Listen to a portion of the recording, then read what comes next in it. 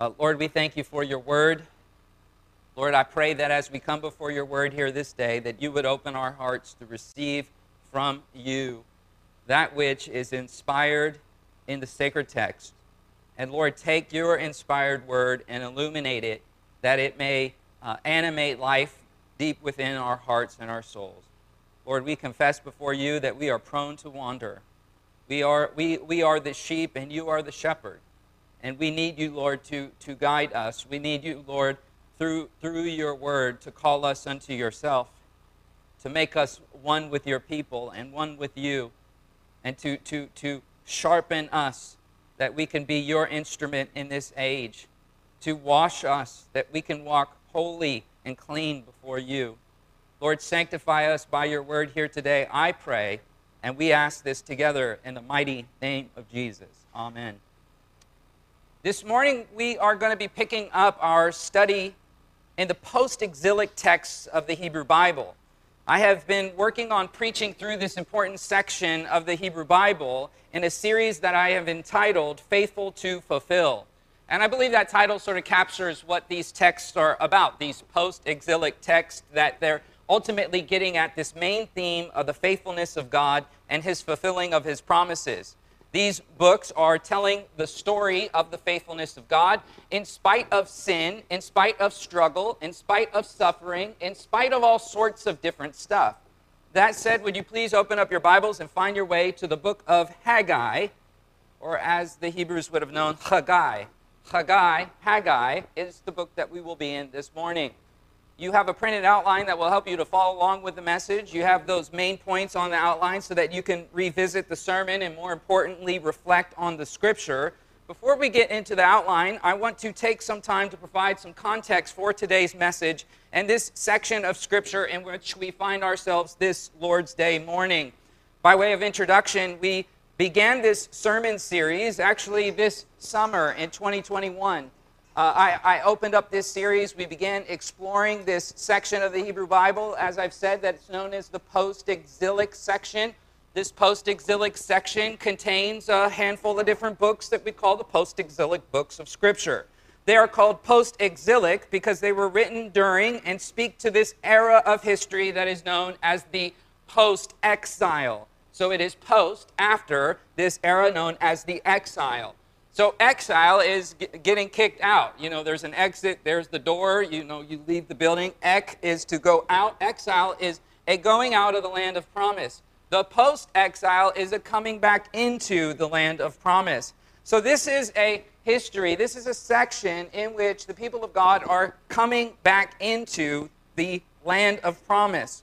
I was drawn to this section of the sacred text of Scripture, in particular, just thinking about the season that is upon us as a culture.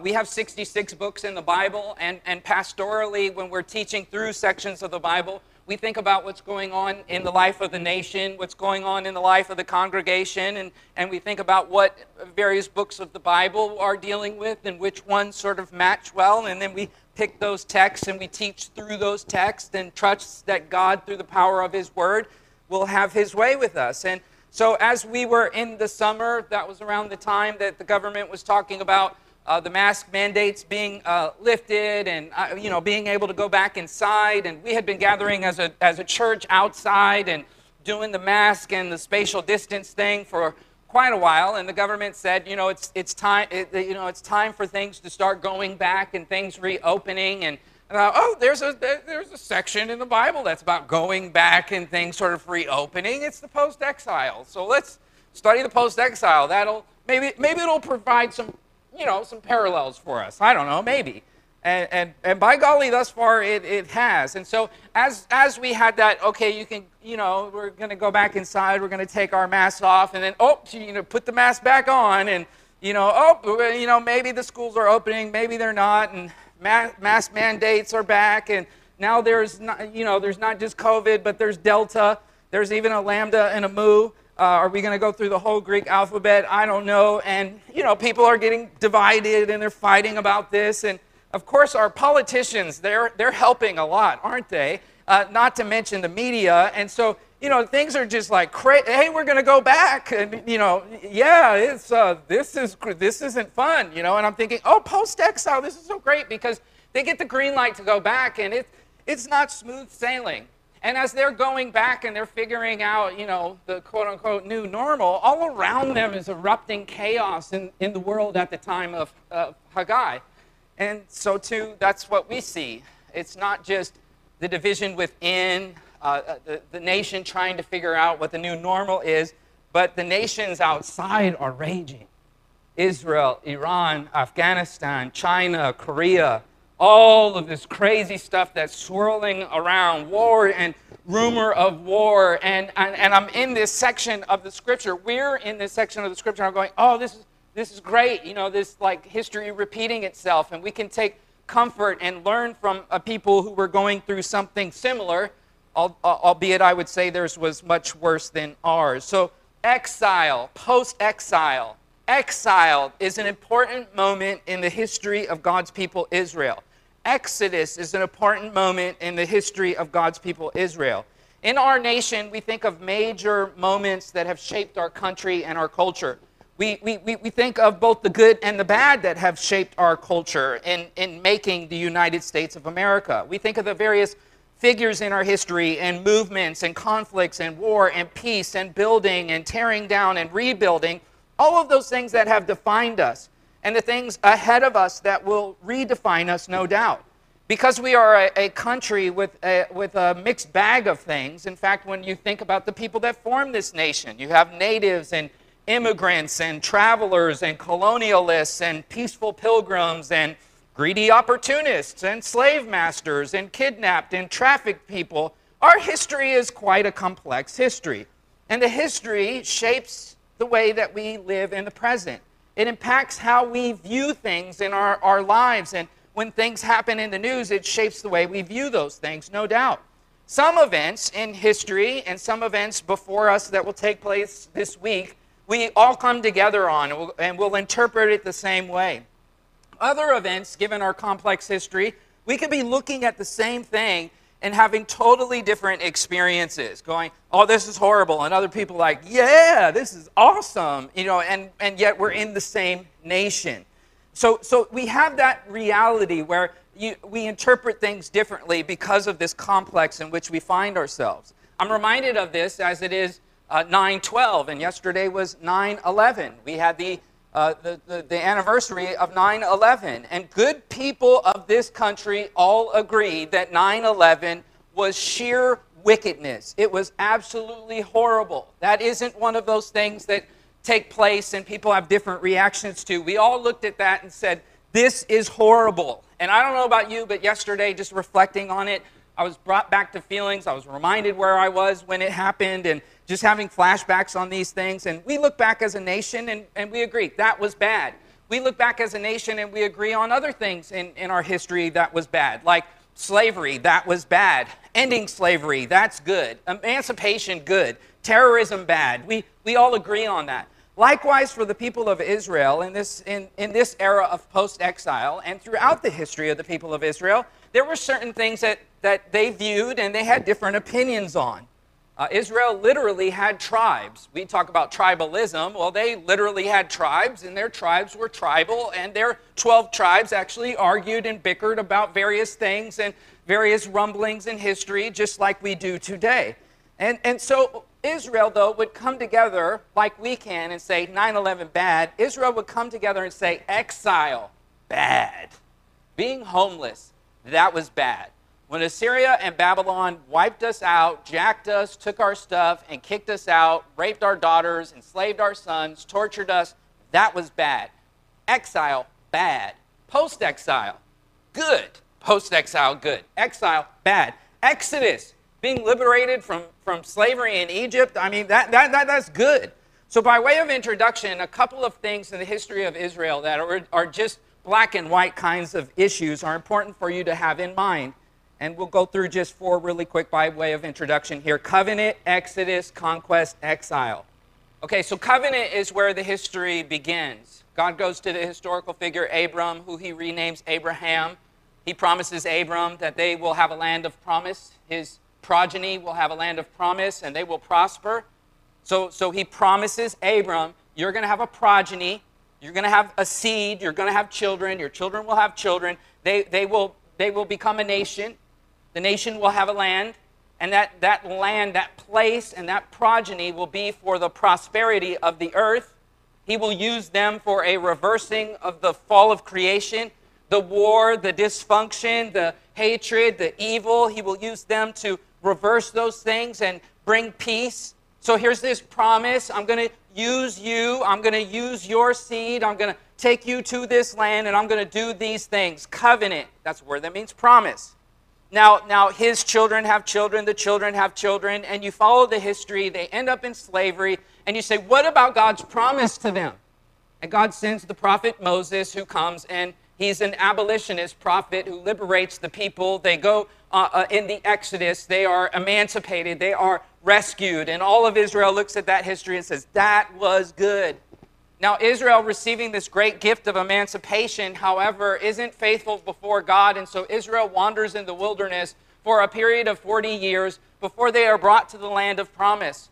Meanwhile, in the land of what would become the land of promise, there was great wickedness, there was evil, there was torture, there was shenanigans. We look at what's going on in Afghanistan. We hear reports of people being beaten and amputated and whatnot. And you say, that's evil. Something needs to be done about that.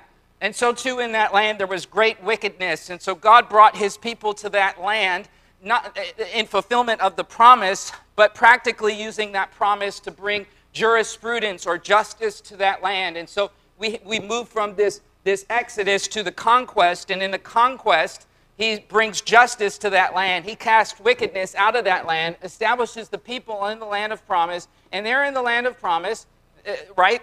This is where the covenant is going to come to fruition. I will put the progeny in the place. I will bring prosperity, and that's going to flow to the nations, and redemption is going to come because the people are going to be a priesthood, mediators between the fallen creation and the holy God of creation. It's going to be great. And God gave them that covenant to Abraham, and God dropped other covenants on them through Moses and through the great King David, that there would be a seed of David who would sit on the throne. And so here's conquest. Here they're in the land. Praise God. This is so good. But just like in the Exodus, how they tripped on God and ended up wandering in the wilderness, this happened once again. And now you have exile. Now you have exile. This is black and white. This is positive, negative. This is proton, electron, neutron. I mean, this is just like, basic. We all agree on these events when it comes to the ancient understanding at the time. At the time of Haggai, everyone would say, covenant, man, that was good. Exodus, that was good. Oh, the wandering, that was kind of sad that we did that. Conquest, oh, that was crazy. Oh, and then exile, we got kicked out. Now, God was faithful through all four of those moments. And he's going to be faithful again as he comes to the people in exile. So when we kicked off this series, Faithful to Fulfill, we began in the book of Ezra, because Ezra is a book of history.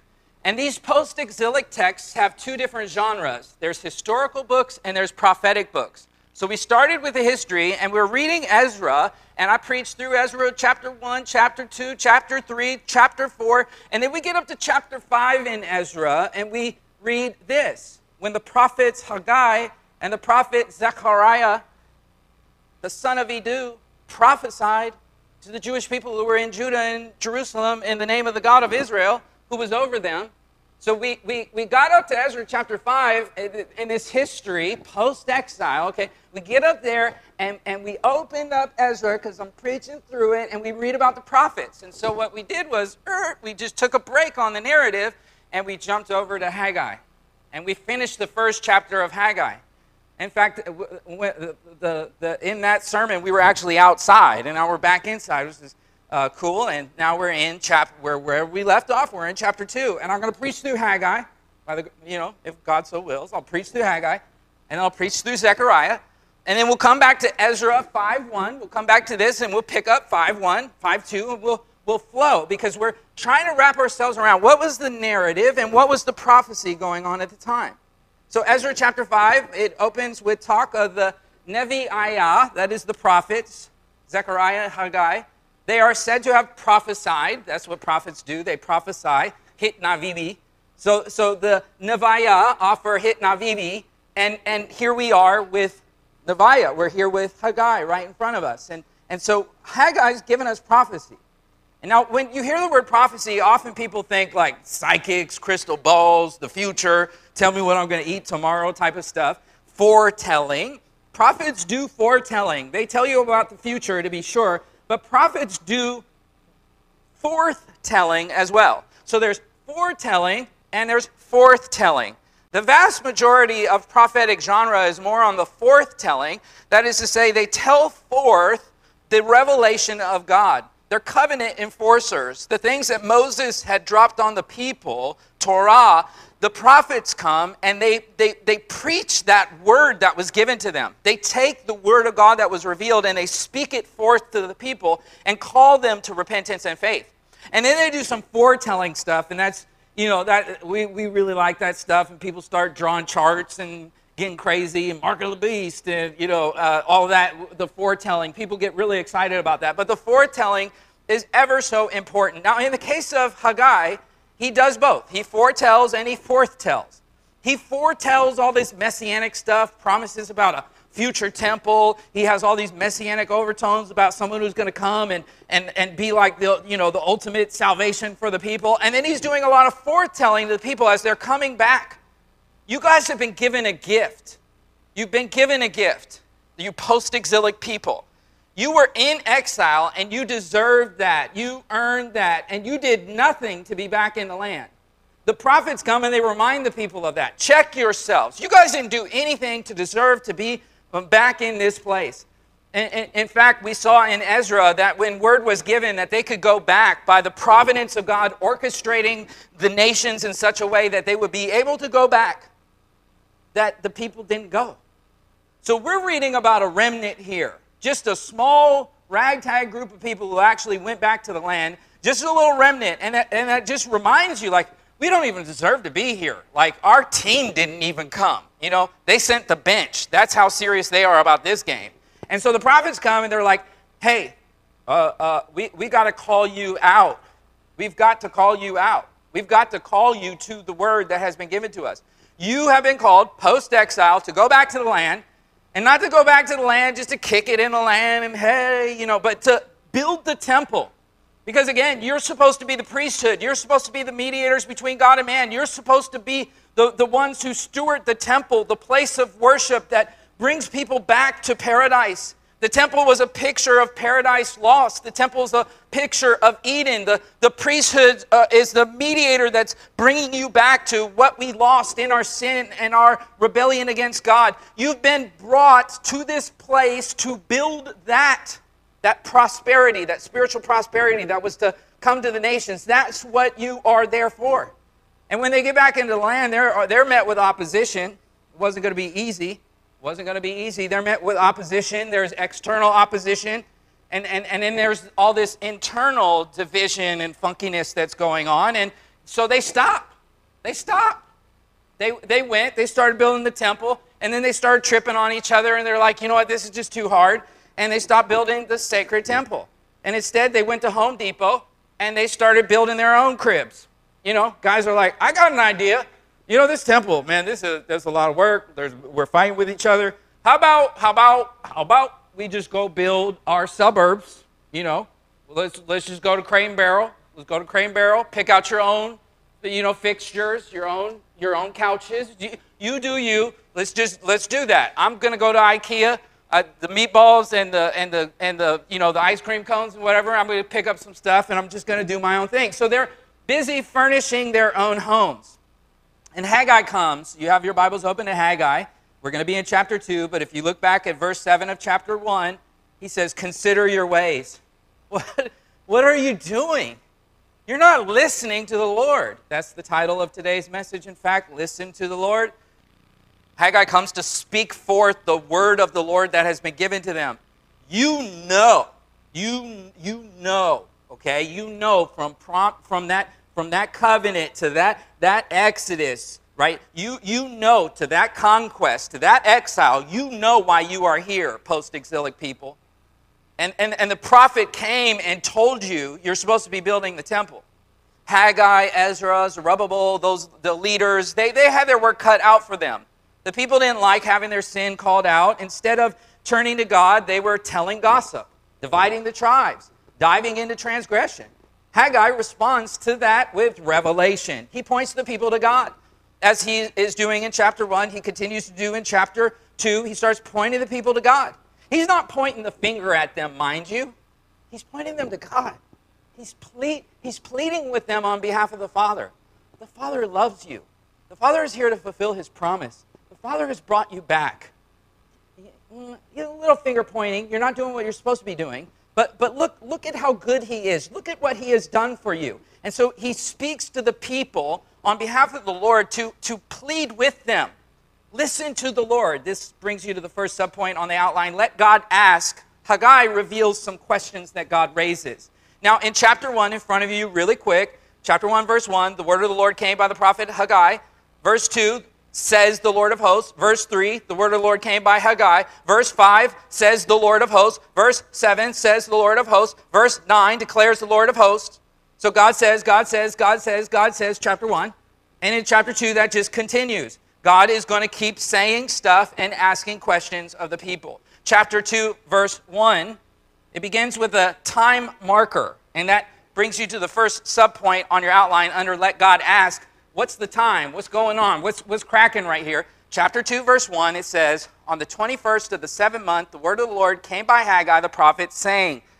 Okay, so that's the same nomenclature. You know, the prophet is saying, and the word of the Lord's coming to him, and he's saying. So, in other words, he's not the one speaking. The word has come to him, and he's the messenger delivering it. But look at this, the time stamp here, this 21st of the 7th month. Why is that significant? Why is that in the Revelation? Why does God want us to know that? Well, it lets us know that this is about 7 weeks or 2 months that had passed from chapter 1. So chapter 1, we get an oracle. Chapter 2, we get a second oracle, a second revelation. And in between these two, a span of 2 months had passed. On a Jewish calendar, the 7th month is known as the month of Tishri, which is our October. So scholars date this to the 21st of the 7th month, which would be October the 17th in the year 520. Now, 520, what's going on in the world around 520? I think it's important when we're reading the Bible to also connect it to what's going on around the world. So let's hang right here with chapter 2, verse 1, and let's zoom off of the land of promise. What's going on in other places of the world in 520 that's sort of significant today? What's significant today about the 520s? Well, one thing comes to mind. There was a really rich and privileged Indian prince, Siddhartha Gautama, who became known as the Buddha, who in the 520s rebelled against his parents, abandoned his wife, abandoned his child, and went off to find himself. And he became the enlightened one, later recognized as the Buddha, later recognized as the founder of Buddhism. Millions of adherents of Buddhism today around the world. Now, I note this for historical context so that you can go, oh, wow, while this is going on, there's other religions that are forming. Isn't that interesting? And I raise that as well, not just for global awareness of, sort of connecting some history tidbits here, but also, because it's my job up here to equip you for ministry, I'm also raising this for apologetic reasoning and resourcing, because a lot of times when you're sharing your faith with other people, when you're talking about things Christian, people will say things like, well, there's older religions than Christianity. Have you heard that before? And in fact, I looked up in Wikipedia just for kicks because it's kind of a common source, and under the entry on Buddhism, I read, and I quote, the history of Buddhism goes back almost 6 centuries before Christianity, making it one of the oldest religions still being practiced, end quote. And I get, I'll be sharing with my friends or, strangers and whatever about Jesus. They'll go, but there were older religions. You're kind of Johnny-come-lately, and so yours must not be true.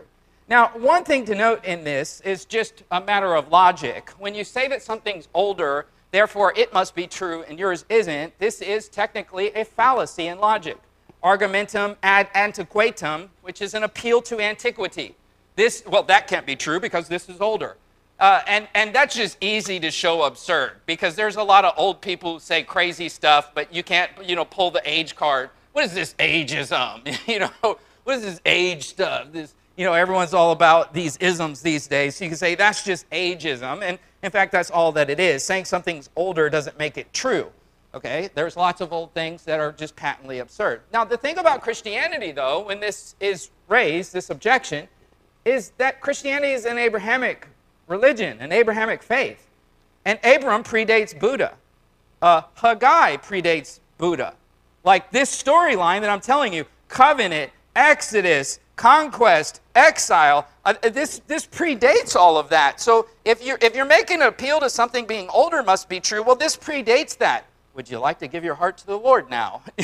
No, because that objection ultimately was just a smokescreen.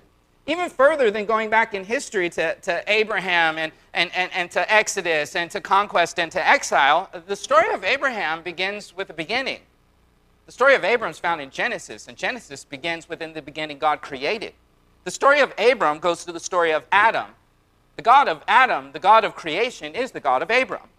And so there's nothing that predates that because God is eternal. There's one eternal triune God who's Father, Son, and Spirit, who created the world ex nihilo, out of nothing, who poured his love into the world that he created, whose love was unrequited as creation rebelled against him. And he responded, the giver of life, who gave life and love to the creation, responded in grace and mercy, being patient with this rebellion. And now the rebellion, as a result of rebelling against the one who gives life, the rebellion is met with death. As a result of rebelling against the one who gave harmony to creation, harmony is now ruined and the creation's in disharmony. Disharmony, dysfunction, death are all a result of the rebellion of the creation against the Creator. But God responds in grace. And what he promised to Abram involves actually bringing one who will come through that place, in that people, a prosperity among the nations that involves God himself, God the Son, incarnating in the very genetic line, the progeny of Abram, in the very genetic line, in the progeny of the great King David, to come and to offer ultimate exodus to creation that is out in the wilderness, out in sin and darkness, and to reconcile them to himself. And so when people come and they raise these kinds of objections, we can address those objections. We can address the logical fallacy. We can take them back in history and show them. But ultimately, what they need to hear is about God's love and about the fall and about their sin and about the Savior who has come in human flesh, died in their place because rebellion against the giver of life is met with death. And there is one who has come, who has died for them, who gives his life for them and will save them. They'll lay aside these silly objections and repent of their sin and come to him. He will save them. Now that was a digression. We got to get back into Haggai for Pete's sake. Let's get back into Haggai. So global history. There's other religions that are starting. I have numbers of encyclopedias of world religions. I mean, there's thousands and thousands, and people keep creating them. Humans are never going to stop doing this sort of a thing. But let us not confuse the fact that there are different opinions, that there's not actually a truth. And the truth is that God has responded to creation in love and has provided a way of salvation for the creation. And we are reading the history of that story. And here it is. He's sending them back to the land. He's sending them to build the temple. That temple that would get a little facelift from Herod that Jesus himself would walk into. This is the trajectory. This is the story that we're reading about. So, okay, that's what's going on with this era and Haggai stepping in. And there's 2 months that have passed between chapter 1 and chapter 2. In chapter 1, he's like, what are y'all doing? You're like, why? You're going to IKEA? You're going to Crate and Barrel? Why aren't you guys building the temple? Like, what's going on? 2 months have passed, and they're still just kicking it. They didn't listen. They weren't listening. So now it's October the 17th, okay? It's 5:20. Now we zoom in what's going on in Israel's history. Here's a little graph, and you can kind of you see, okay, the temple altar was rebuilt in 536. We talked about the significance of altars. I did a theology of altars.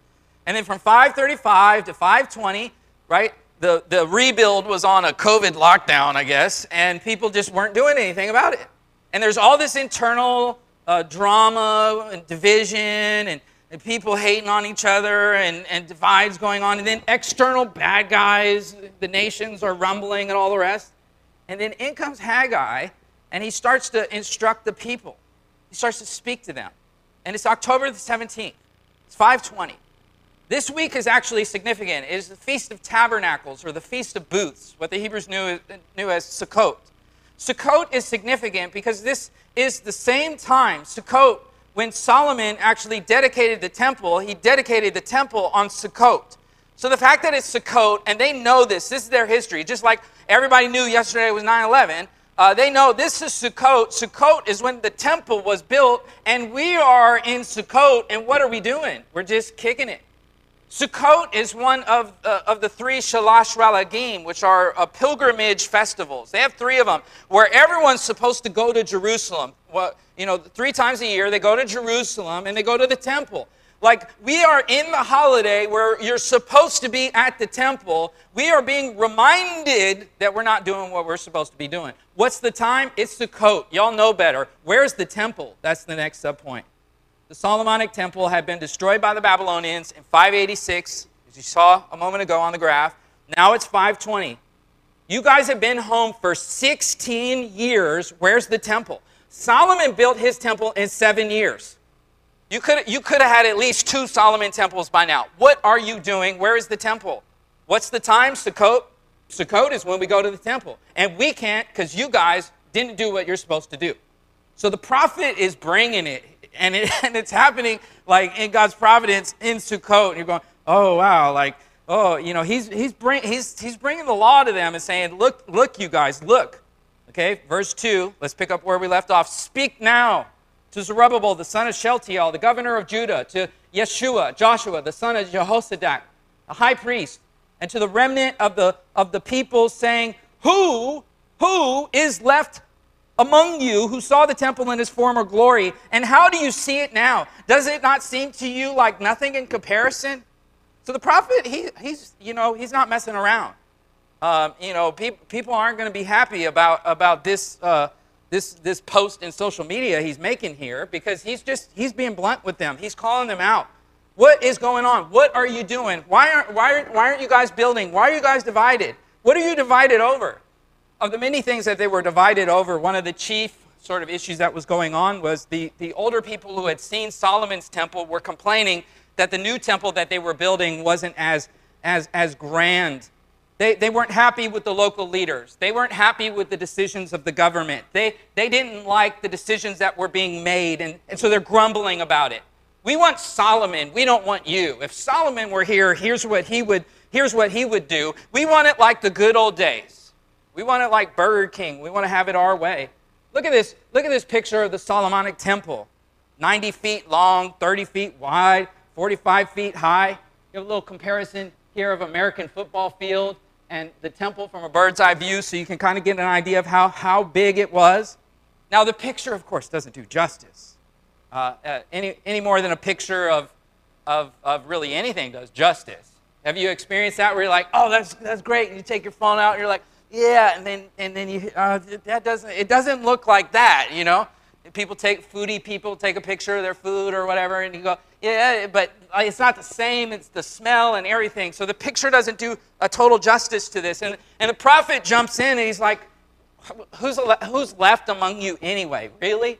Really? Like, how many of y'all even saw it? And really, is what we're building now, is it really that whack? I mean, are you like, come on. Scholars note that they would have been at least 70 years old from that temple because it was destroyed in 586 BC. Haggai speaking some 66 years later, so there's probably not a lot of them that had actually lived, had seen it. Life expectancy back then wasn't that long. There's probably not a lot of them there, so he's calling out that fact. Like, there's probably a lot of people who haven't seen it, and they're raising Cain about nothing. Besides, here's the thing. You guys have been here for 16, 17 years, when the foundation was laid in Zerubbabel's time, Zerubbabel. Why aren't you guys building? Why aren't you guys bettering? Why aren't you doing anything? You're not building and bettering, you're bickering and biting. So the whole thing now is just stopped. Instead of getting behind Ezra, they're standing in Ezra's way, and the people are attacking, and then you got these enemies outside. Like, what are you guys? God brought you back. What are you doing? There is a proverb that when people can't kill your dreams, they'll assassinate your character. And Ezra's character was on the line. He's being attacked.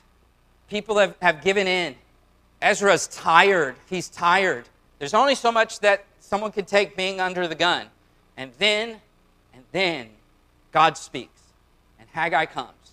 What a relief that would have been to Ezra and Zerubbabel. God comes and he speaks. He confronts the complacency, he confronts the hatred, and he goes for it. He starts unfolding it. He starts exposing that hatred.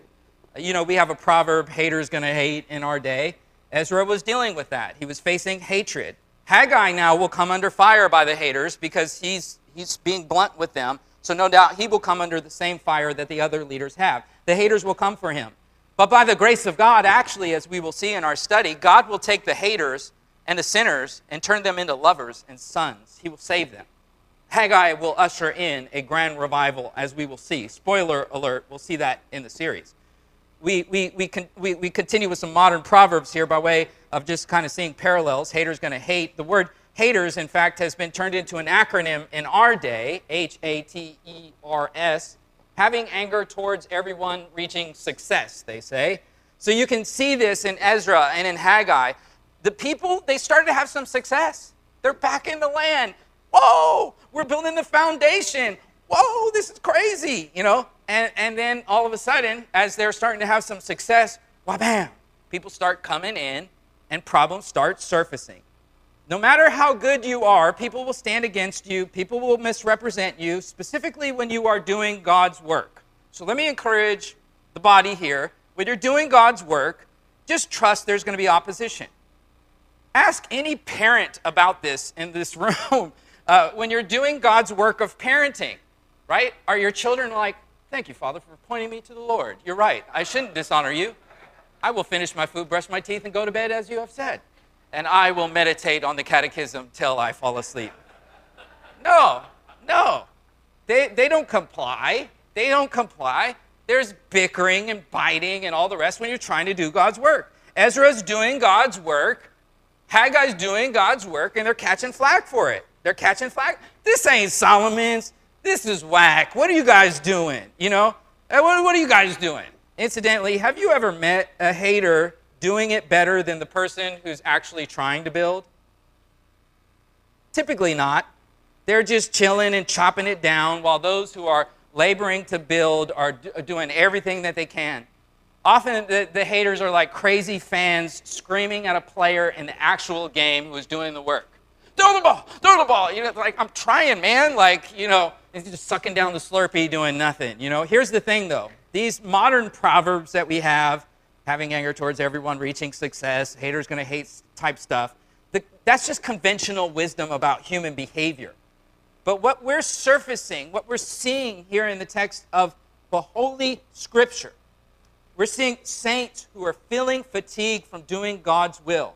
And we're seeing a problem isn't just a matter of not having enough proverbs or wisdom in their heads, but they really need to be called to repentance. And that's what Haggai is doing. He's speaking forth, calling them to repent. Okay, let's just deal with this. How many of y'all saw Solomon's temple anyway? Really? Really? Really? Okay. Now, if you saw Solomon's temple, what made Solomon's temple special? Hebrews know their Bible. 1 Kings chapter 8. Let me put it in front of you guys. It happened that when the priest came from the holy place, the cloud filled the house of the Lord. So the priest couldn't stand and minister because of the cloud and the glory that filled the house of the Lord. What made Solomon's temple special? God did. God did. It wasn't that his foundation was bigger, his bricks were cooler, his towers were higher. It was because God was present there. We studied the theology of altars and the theology of temples. What made it special was because God was there.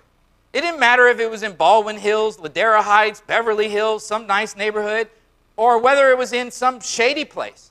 It didn't matter if it was a big house or a shack in Fresno, sorry Fresnonians, or a Home Depot shack in my backyard in Inglewood, or a homeless tent in Westchester Park made out of Hank's pizza boxes. It doesn't matter. If God shows up in a tent in Westchester Park, I'll take that over a house in the hills any day, every day. Solomon's temple was amazing because the Lord of glory manifested himself theophanically in that place. And why did he do that? To attract tourists to come there and buy merch? and take selfies? No, because they're a priesthood who are mediating to creation that will die and be separated from God forever, lest they repent of their sin and come to faith in him. They are mediators to all of creation to be forgiven of their sins. And that temple is a place that is picturing sacrifice and grace and mercy and truth and revelation. And people come there and their lives are forever changed. That place is a place of worship. And so when you come, your eyes shouldn't be on the externals. Your eyes should be on the internals. I'm reminded of the contemporary song by Matt Redman, just kind of confronting some of the superficiality and shallowness in contemporary North American faith. And he drives it down in this song when he says, when the music fades and all is stripped away, and I simply come longing just to bring something that's of worth, that will bless your heart. I'll bring you more than a song, for a song in itself is not what you have required. You search much deeper within through the way things appear. You're looking into my heart. Matt Redman continues, I'm coming back to the heart of worship, and it's all about you. It's all about you, Jesus. I'm sorry, Lord, for the thing I've made it. When it's all about you, it's all about you, Jesus. One of the things that I've deeply appreciated about the madness of COVID and quarantines and shutdowns and bureaucrats and all the rest is it brought people back to a place of thinking about what's essential and non-essential. And to be sure, people are divided over what they think is essential and non-essential. In particular, our government at the beginning of this, when they shut down churches but left open a whole bunch of other shenanigans, we thought, well, I think the church is an essential place. But for us as believers as well to kind of process, okay, well, what's essential to us? We stopped doing some things. Awana, kids' church, men's group, women's group, retreats, coffee, Remember that delicious coffee we used to serve? Again, you kind of go, yeah, it was like Kirkland or something. People are still stopping at Starbucks before they come because it wasn't that great, And so Haggai's like, it really wasn't that great. Come on, you guys, And we stopped doing some things. He said, look, the Bible doesn't command us to make coffee. The Bible doesn't command us to have women's groups and men's groups or this or that. The Bible doesn't command us to not wear a mask or wear a mask or, what does the Bible command us to do? To preach Christ crucified, to pray, to sing, to fellowship, right? To make disciples. And so in the midst of all of this, I'd hear people say things like, the churches are closed. We're not closed. We are doing the essentials. The church is not the building. The church is the people. We're doing what we've been commanded to do. And in the midst of that, what was helpful is it helped to focus God's people on the essentials and really to see, is it all about you? Am I satisfied in the essentials or not? And it helped us to see others who got into the non-essentials. I mean, pulpits and churches turning into what looked like the evening news. And I don't care whichever side you're on, I could find examples of it where pulpits just turned into sort of political punditry. And you go, like, what are you guys doing? I don't hear you calling the body of Christ together in unity and calling out this madness that's dividing them and keeping them from the mission. That's what Haggai's doing. He's going, what are you guys? You've let these divides, you've let all of this come in. You're sitting on your rears. You're not going out. You're not doing your mission. With regard to building the temple, we know in this dispensation that Christ has come and we are now his temple, and he's called on us to build this temple in the making of disciples. Are we doing that, or are we being overconsumed by the divides of our day that keep us panicked and fearful and attacking and biting and bickering and the rest? Or are we in joy on the essentials of what Christ has called us to? The IMB estimates that every day 155,473 people die without Christ every day. And I know believers who've never led anyone faith in Christ. Haggai says, what are you guys doing?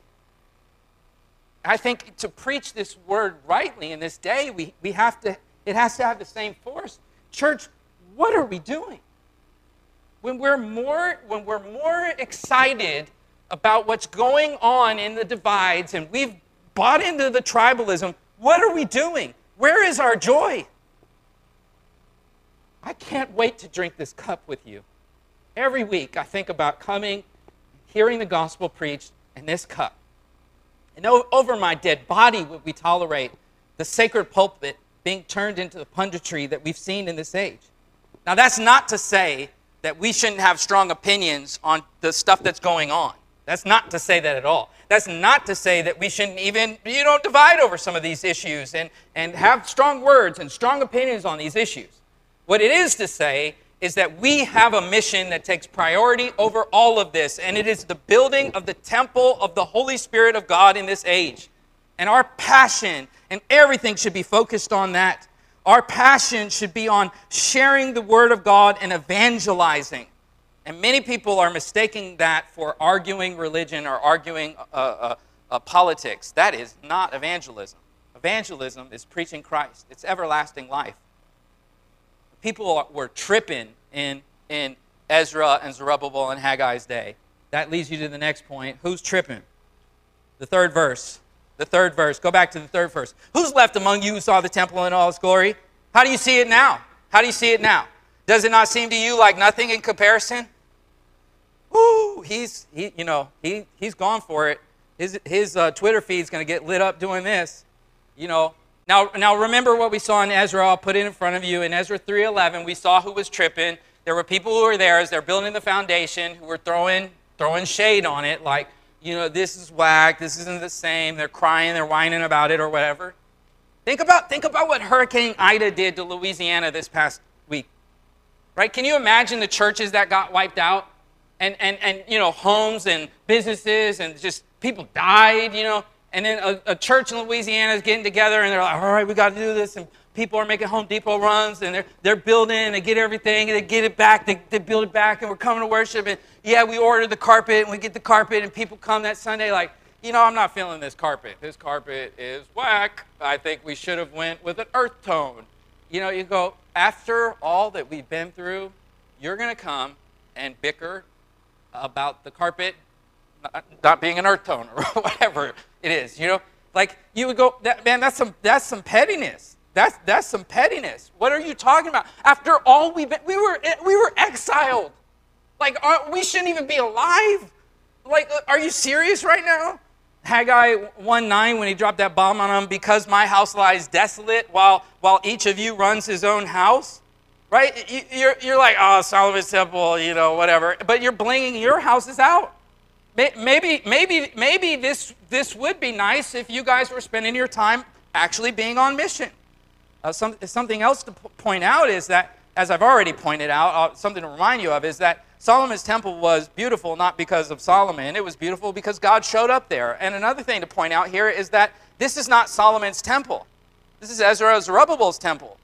This is Nehemiah's temple. It's not Solomon's temple, right? And they didn't have Solomon's money. Let's just be blunt, okay? You want Solomon's temple, but you don't have Solomon's money. That's how that goes. Like, this is a different era. Israel was balling out of control when they built that temple, okay? And this is a different era. We're broke. We should be dead, okay? So when you're homeless and you're hungry and you go to the soup kitchen, you're not like, you guys don't have any fillets back there? No, we have soup. I want filet. No, you get soup, you will be fed by soup. Like, it was a modest temple, but, they'll add to it. Herod comes down the line and, kind of soups it up. Haggai is exposing the pettiness and trying to draw them back in. Now, Haggai drops bombs, okay? But then notice what he does. He brings gospel, okay? You guys are out of line. You guys are wrong. You guys need to repent. Knock it off. Stop this. And then he stops, biting at them, and he moves into mercy and grace. Draw your eyes back at the text. Verse 4. Take courage, he says. Zerubbabel declares the Lord, take courage. Joshua the son of Jehozadak, the high priest, and the people of the land, take courage, declares the Lord, for I am with you, declares the Lord of hosts. They needed to hear this, especially the leaders. So he focuses on Zerubbabel and Yeshua, Joshua there, because the leaders were doing the heavy lifting and they were taking a lot of shots. Typically, leaders are not criticized by folks who are doing more than them. It typically comes from those who are doing far less, and those leaders were tired. God says, take courage. The prophet is telling the people, listen to God's advice. That's the next point on your outline. And that's why I titled the message, Listen to the Lord, because he's calling them to listen. As he speaks in the 4th verse and the 5th verse, we see he's calling the people to witness the truth. Witness the truth of what is going on. And I love here in this verse that he says, declares the Lord of hosts. If you have your own Bible, you might want to underline, declares the Lord of hosts. And here Haggai uses this word. I'll put it up in front of you in case you want to write it down in your Bibles. Yahweh Sabaoth. Haggai uses a specific name of God, Yahweh Sabaoth. And he uses a specific name of God because the ministers of the Word of God, we are called not to preach a generic God. We're called to preach a God in His name. This is why when I talk about God, on any given Sunday, you're going to hear me say, there's one God who eternally exists in 3 persons, Father and Spirit. And the historic Jesus of Nazareth is that eternal Son in the flesh. So that you know, like I'm talking about what God has done and who God is, and I'm telling you, God will forgive you of anything that you have ever done, and you can have everlasting life today in the name of this God. Haggai says, in the name of Yahweh Sabaoth. Don't get it twisted. I'm not talking about any old God. This is the name of the specific God. This is a Hebrew name for God that means the God of the armies. You guys have external enemies. There's all this craziness going on in the world. Let me remind you of the name of our Lord, Yahweh Sabaoth. So if you are scared, take courage, because the battle belongs to the Lord and He's already won. I think of Elijah's servant in 2 Kings chapter 6 who was overcome with fear.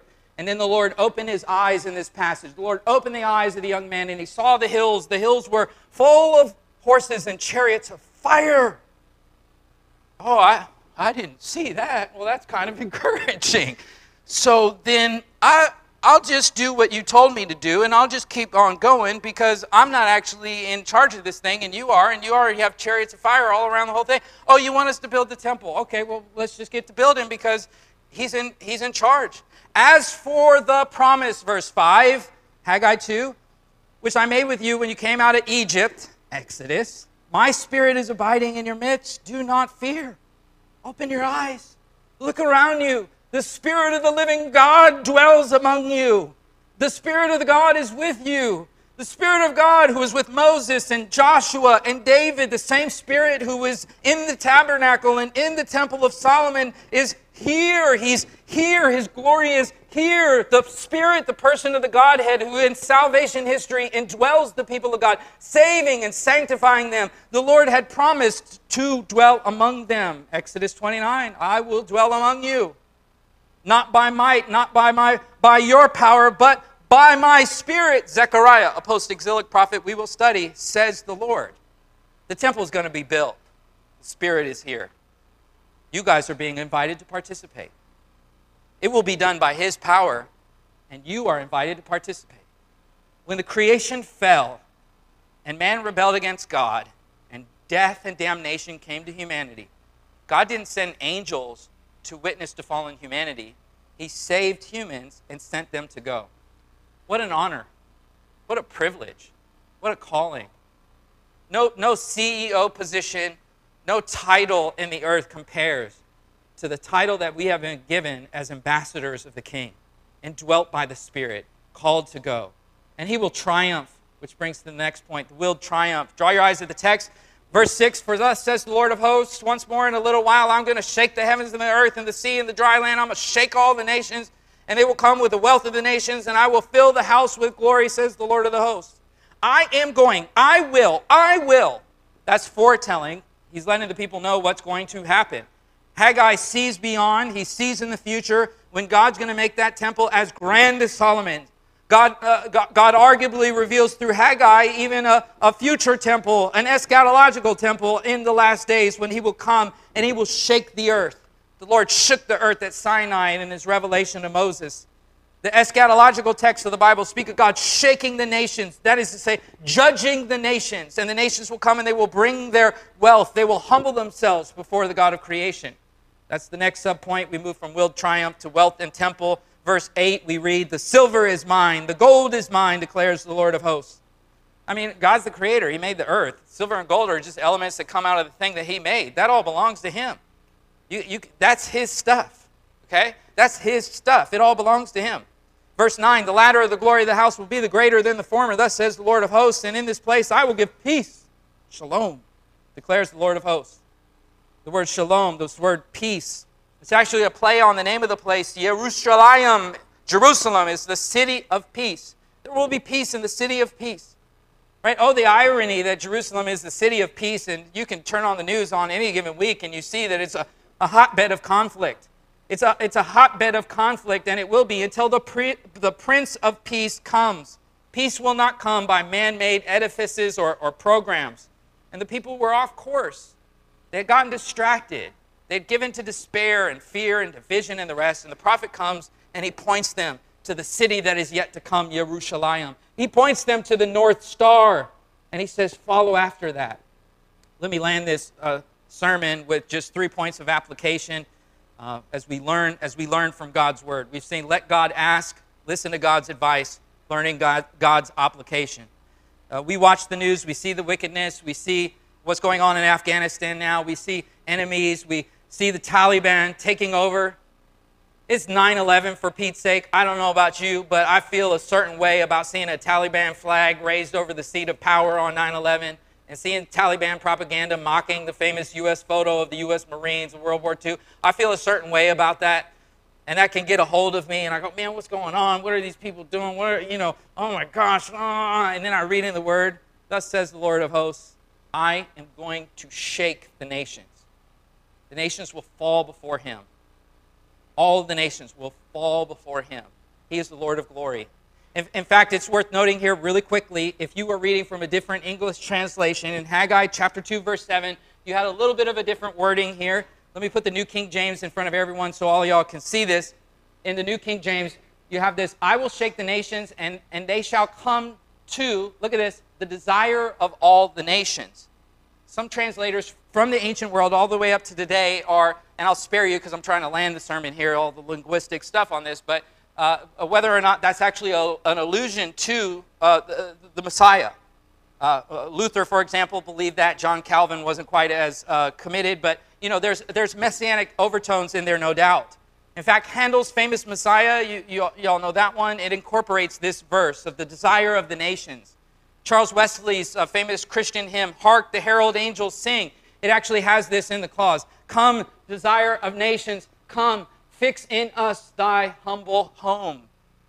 And so here you have this messianic overtone. And as we look at war and terror, we need to be reminded that the Messiah is the answer to these things. We need to be reminded as we see in Haggai, we see Haggai chapter 2 being in the New Testament quoted by Hebrews 12, and we see the author in Hebrews chapter 12 telling us, therefore, since we receive a kingdom which cannot be shaken, let us show gratitude by which we may offer to God an acceptable service with reverence and awe. The calling of the people of God in the midst of war and terror is to come before the Lord and realize that but by grace we would stand in war with him, and we would stand in his wrath, in his terror, in his fury, but by his grace we can be redeemed through the desire of the nations. And the desire of the nations is the one, by way of application, that will carry us through these times of temptation. As Israel was in the Exodus in the wilderness for 40 years, as I shared with you, the desire of the nations, the Messiah, Jesus, has come, and he was in the wilderness for 40 days, and he conquered, and he came back. He recapitulates the history of Israel when you study the gospel accounts. There's an exodus. He goes into the wilderness. He comes back into the land. That's post-exile. He goes to the temple just like they go to the temple. And what does he do? He cleanses the temple. He readies a people for himself. And he calls the people, focus on your hearts. Focus on your hearts before the holy God. Hosea chapter 6, verse 6, I desire love. I desire love, not sacrifice, the knowledge of God rather than burnt offerings. Psalm 51, verse 16, for you, God, will not delight in sacrifice, or I would give it, you will not be pleased by a burnt offering. Thinking about the temple, think about what we read in the New Testament of St. Stephen. When the people would take his life, what did Stephen tell them? But it was Solomon who built the house for him. However, the Most High does not live in houses made by men. The prophet says, heaven is my throne, the earth is my footstool. What kind of a house are you going to build for me, says the Lord of hosts? Or where will my resting place be? Has not my hands made all of these things? You stiff-necked people who resist the Holy Spirit. Left to our own brothers and sisters, we would resist the Spirit. Thanks to the grace of God. The Spirit has come, and he did not take no for an answer. He regenerated your hearts if you're in Christ, and he has indwelt you with the Spirit. He has made you from being an enemy with God to being a child of God, and he has called you to go in peace as ambassadors, as reconcilers in a world that is divided, and to proclaim the ultimate reconciliation that has come. And that has come, will come again, and that's the final point. We are called to wait in trust.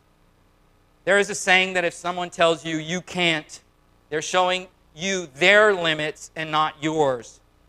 Now that's a bit too self-help and life coachy for me, but when someone says you can't and you're talking about the mission of God, then I'm going to say that shows me your limits of your view of God and your trust in him. In these crazy times, we need to be called to build Christ's church. We need to be called to cry out to the fallen creation.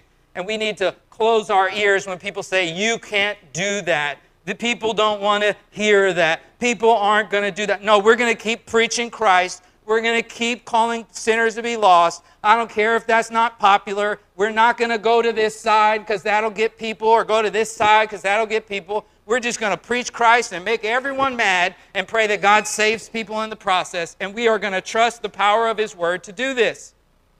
You know, I can relax on a plane even though I don't know the pilot. I can relax on a ship even though I don't know the captain. Even though the bus driver is a stranger to me and might look a little sketchy, I can get on the metro and ride just fine. How much more can we and should we rest in the one that we do know, who is driving history, who pilots by his providence, who is the captain of our souls? Brothers and sisters, keep focused on the North Star. Take the cup.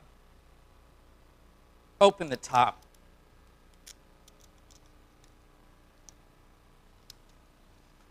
See this little wafer.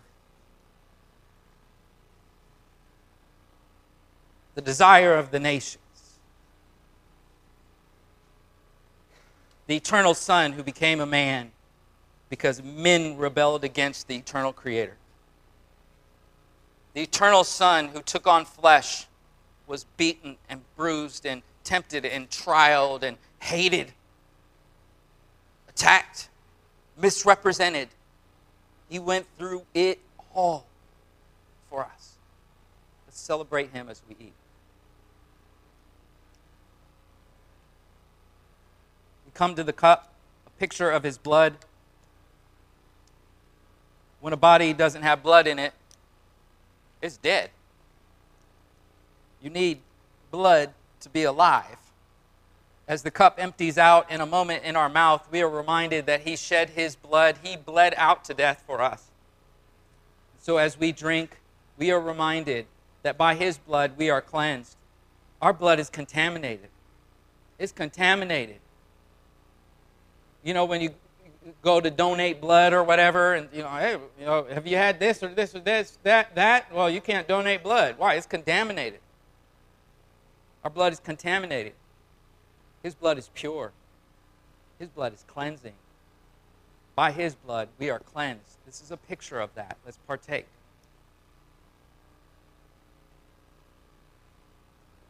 I'm going to pray. We're going to sing some songs. We're going to celebrate what the Lord has done in Christ to reconcile us to himself. Before I close in prayer, a final observation. On this weekend of 9/11, you remember 20 years ago? And those of you who aren't that old or whatever, but you've seen the news, you figure it out. 20 years ago, when 9/11 happened, we weren't exactly a unified nation. People hated the president at the time. Some loved him, some hated him. People were mad about this. People were mad about that. People were mad about this. 9/11 happened. Immediately, everyone pulled together. Presidents run around in the debris, preaching his little heart out, and people who hated the president were crying, and Giuliani running around, people who don't like him are like, hey, everyone pulled together. You remember? Not only did people pull together, I remember I was preaching back then. The churches people start piling into churches. Where was God in 9/11? People were asking. How do we make sense out of evil? What about the evil I feel within myself? There's like revival around that. There's a revival around that.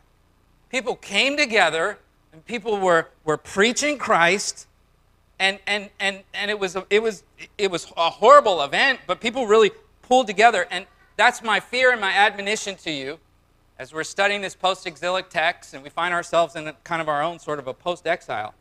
This time around, when tragedy is hit, Christians aren't even pulling together. They're tearing each other apart.